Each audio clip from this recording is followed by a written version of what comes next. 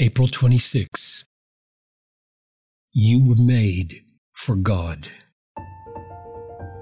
For the Lord will not cast away his people for his great name's sake, because it has pleased the Lord to make you a people for himself. 1 Samuel 12:22. The name of God often refers to his reputation, his fame, his renown.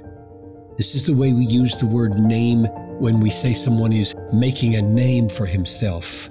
Or we sometimes say, that's a name brand. We mean a brand with a big reputation.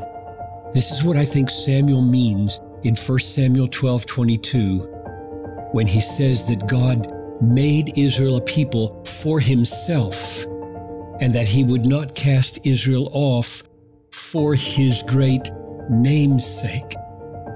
This way of thinking about God's zeal for his name is confirmed in many other passages. For example, in Jeremiah 13:11, God describes Israel as a waistcloth or belt with which God chose to highlight his glory, even though there were times when Israel was temporarily unfit.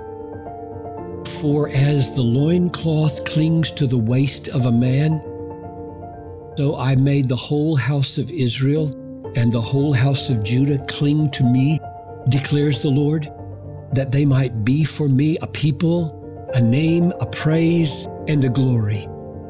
But they would not listen. Why was Israel chosen and made the garment of God? That it might be a name, a praise, and a glory. The words praise and glory in this context tell us that name means fame or renown or reputation. God chose Israel so that the people would make a reputation for him. God says in Isaiah 43:21 that Israel is the people whom I formed for myself, that they might declare my praise. And when the church came to see itself in the New Testament as the true Israel, Peter described God's purpose for us like this: you are a chosen race, that you may proclaim the excellencies of him who called you out of darkness into his marvelous light. 1 Peter 2:9. In other words, Israel and the church are chosen by God to make a name for him in the world. This is why we pray first and foremost, hallowed be thy name, Matthew 6:9. This is why we pray, lead us in paths of righteousness for your name's sake, Psalm 23:3.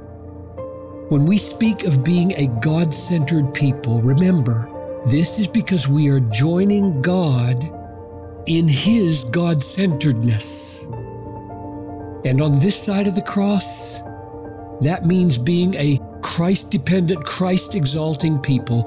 I am writing to you, little children, because your sins are forgiven for his name's sake, 1 John 2:12. And whatever you do, in word or deed, do everything in the name of the Lord Jesus, giving thanks to God the Father through him.